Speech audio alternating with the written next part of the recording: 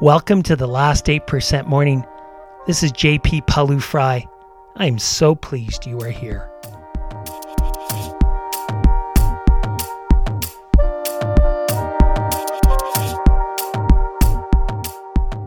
In today's session, do you sometimes feel you are not doing enough, that you should be doing more? Do you sometimes feel on edge, nervous, unable to relax, or have trouble sleeping because you can't stop thinking, or you're filled with worry? This is Anxiety Week, and in today's session, we're going to talk about what is anxiety, and what is one crucial insight we can learn to help free us from anxiety's clutches. Let's walk.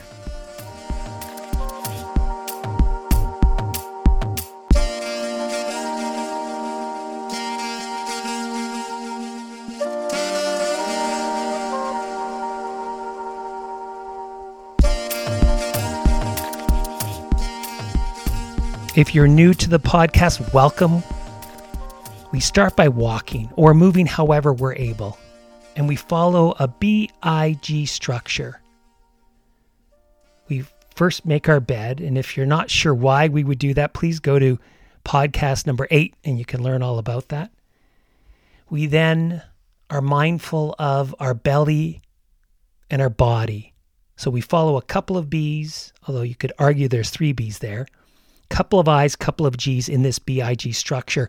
But on any one session, we'll only do 1 I and 1 G. So today we're doing idea of the day, which is all around anxiety. But we can also, and we do also, focus on identity, strengthening identity. And then there's 2 G's, goals and gratitude. Again, we pick one depending on the session. So now we're just walking. It's a gorgeous day to be out. Feeling our body, feeling our feet on the ground.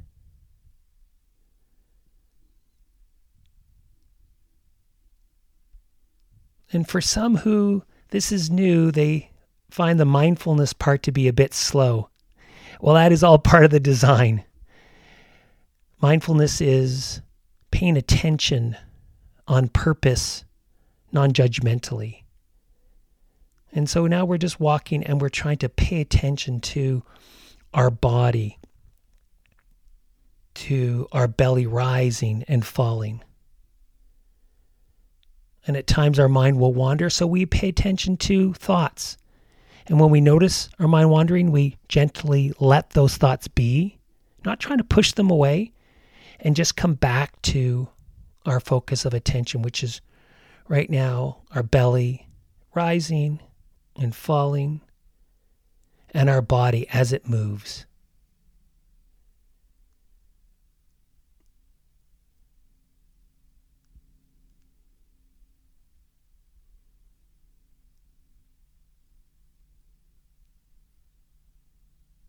Where is your mind?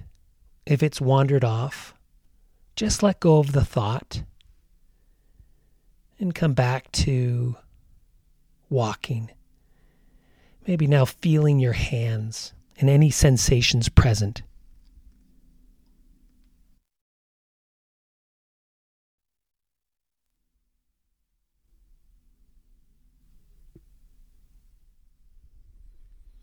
Feeling the belly rise and the belly fall.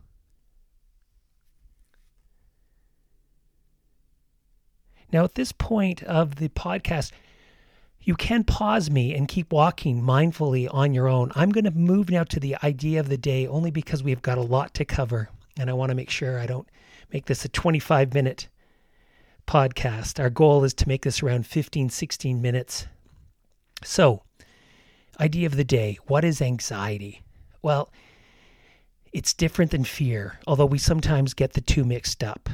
Fear is a response to a concrete threat we are facing in the moment.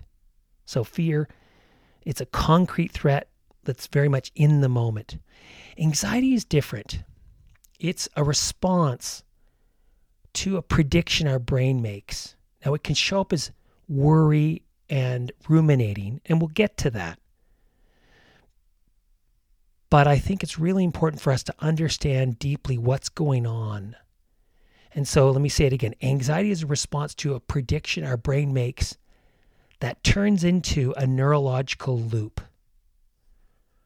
And I will explain that in a second. But let's just go back to fear. So fear is when we face this more immediate threat. There's a gas leak in the house. Our body responds by pumping cortisol into our bloodstream, getting oxygenated blood into our muscles, sweat to cool the muscles, blood away from the digestive system so that, we're not going to stop to grab a sandwich. And all of this is done so that we can choose to fight, flee, or freeze against this immediate threat in the moment. Get the kids out of the house before it blows up. Well, that might be a bit dramatic, but we are moved to action. You get the idea. Anxiety is very different. It might feel similar because we also pump cortisol into the bloodstream. We also, get our oxygenated blood to our muscles and sweat to cool the muscles. And we divert blood away from the digestive system because, again, we're not going to grab that sandwich. Is this sounding familiar? Well, it should, because it's very similar to fear. But all of this is done in response to not a concrete, immediate threat, but more a prediction our brain makes that turns into a neurological loop. So what do I mean by that? Well, it kind of works as follows. We get some information about a future event. So it's not as immediate, it's more in the future. And this information generally is more ambiguous, less concrete. And what happens is, while we might have some worry and rumination, if we look deeper, what we have more immediately is body sensations. So we first feel body sensations. Then our brain compares these physical sensations to what we call our experience template. That is all that we've experienced before.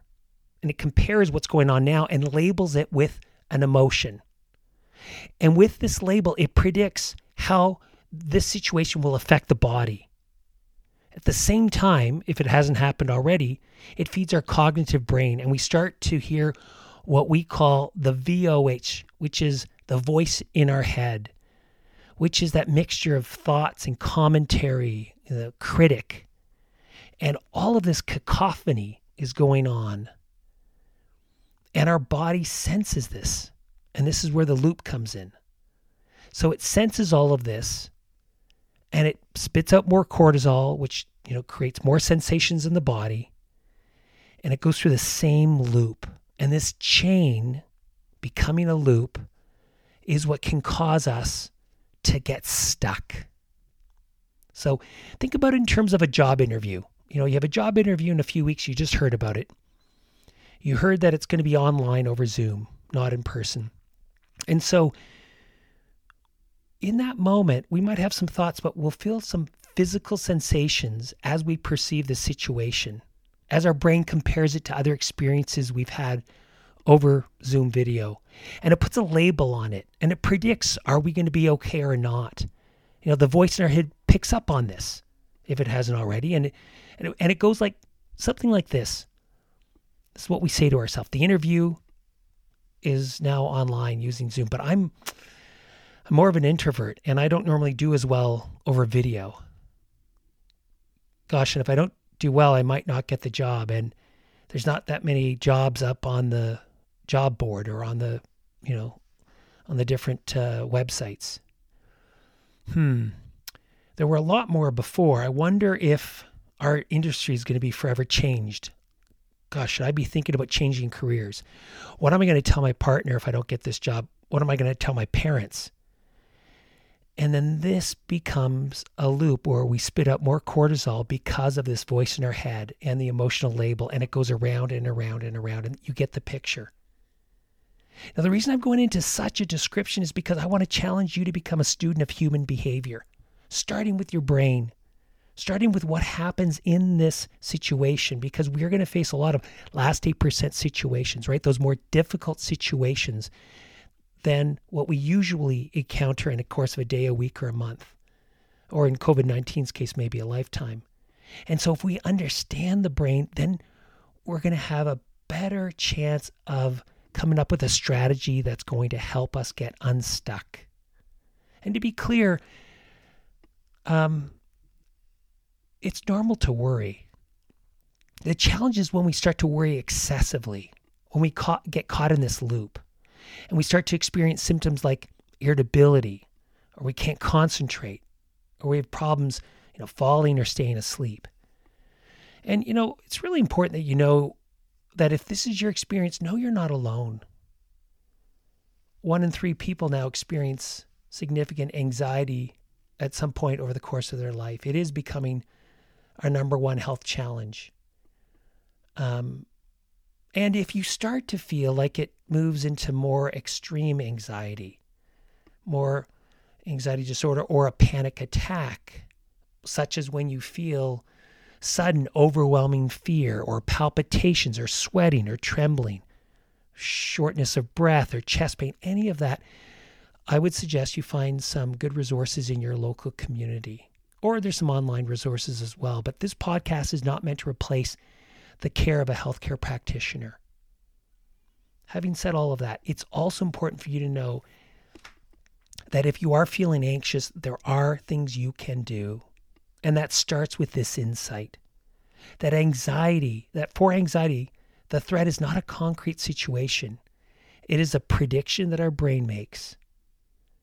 And the ensuing loop we get stuck in. And the good news is that, we can do something about it.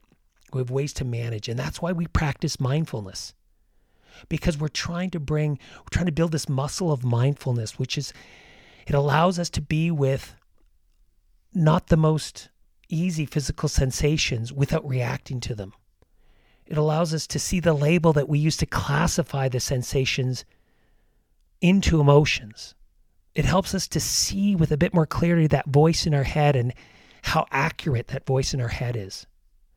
So that's why we spend, as much time as we do in the last 8% morning building mindfulness. It's not a tool just to calm ourselves. It's so we can be in wiser relationship to our experience, to the physical sensations, the emotions, the thoughts that we experience.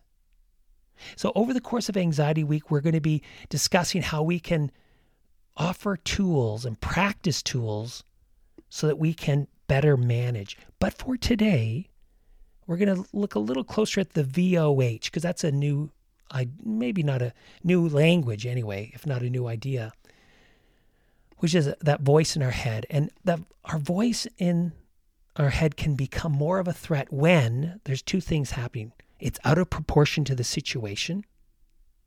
Again, that's why we bring mindfulness to our thinking. Or when the thoughts become distorted. Now, there's a number of ways that our thoughts can become distorted, and I'm not going to go through them all now. There's other great resources to do that. But what I want you to pay attention to, because this is what I see with some of the individuals that I work with in a performance setting, is that when these thoughts become distorted because they're laced with judgments, such as I should be doing more. And I want you to be particularly mindful of shoulds, both about ourself, that I should be doing more, and the world. It should be different. So for us, it might be, I should get a certain kind of job, or I should make a certain amount of money. I should have the perfect kids who should get into the right school and should do well themselves. That's for us, but we can also, and we need to be mindful also about the world around us. This COVID-19 situation should be different. We should be, it should be handled differently now. Or the people that we interact with. The people around me should be less aggressive with me. My manager should be more understanding, less antagonistic. The point is that it's easy to get caught up in these shoulds, these thoughts that are laced with judgments. And we can do this without being aware of it. And look, if our healthy intentions, which are good, we want to be the best we can. We want to accomplish our goals. But when these healthy intentions become internal rules, it has to be this way. It must be this way. Then we will struggle with reality because reality is messy. The world is a messy place. And we'll end up feeling stuck and frustrated, and we'll be in the voice in our head, the loop will go on, and we'll be really, stuck and frustrated. So here's the question I want you to think about as we finish today's session. What if we dropped our shoulds? What if we dropped our shoulds about how we think a situation should go? Or how people around us should act? Or that we should be doing more? Might we feel more at ease? Might this be more freeing? And just to be clear, it doesn't mean we stop pushing to be our best or to achieve our goals. In fact, some people I work with tell me they need anxiety to accomplish their goals. And I say, I'm not so sure of that. I've worked with a lot of high performers. And some have anxiety, some less so. But that's not the critical piece. And I think what we're trying to push for is, can we be mindful? Because when we can be more at ease, more free, it can allow our best performance to come through. It means that when we're in a last 8% situation that's difficult, when we're dealing with someone, let's say in a conversation, and the conversation goes in a different direction, we can be agile and not so stuck that it has to be a certain way. So as we're finishing up, let's think about how we can be more mindful of physical sensations, emotions, and the label we put on our emotions, and being aware of that voice in our head. And are we out of proportion to the situation? Number one, and are our thoughts laced with judgments? It should be a certain way. Moving now to the G part of our structure, gratitude. I think I do more gratitude than goals just because I love doing gratitude. Just in your mind's eye, think of 3 things that you can be grateful for right now.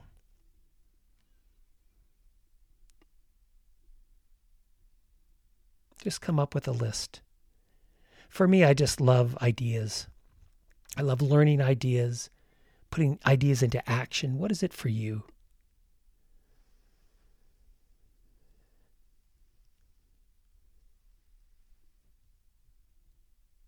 And just walking, looking around, feeling grateful to be outside if we are outside. And as we finish, let's bring this energy into the day. Let's show up as our best self, manage our emotions during our last 8% situations. If you liked today's session, please subscribe, review it on iTunes, share it with everyone that you know. Every Tuesday at 12:30 Eastern Time, if you join our Facebook group, Bill Benjamin, my partner, and I will be talking about many of these neat topics, including anxiety or how to get people to treat us well, stop treating us poorly. So please join our Last 8% Project Facebook group and you'll get lots of great resources there. But more than anything, let's make this a great day. Have a wonderful day.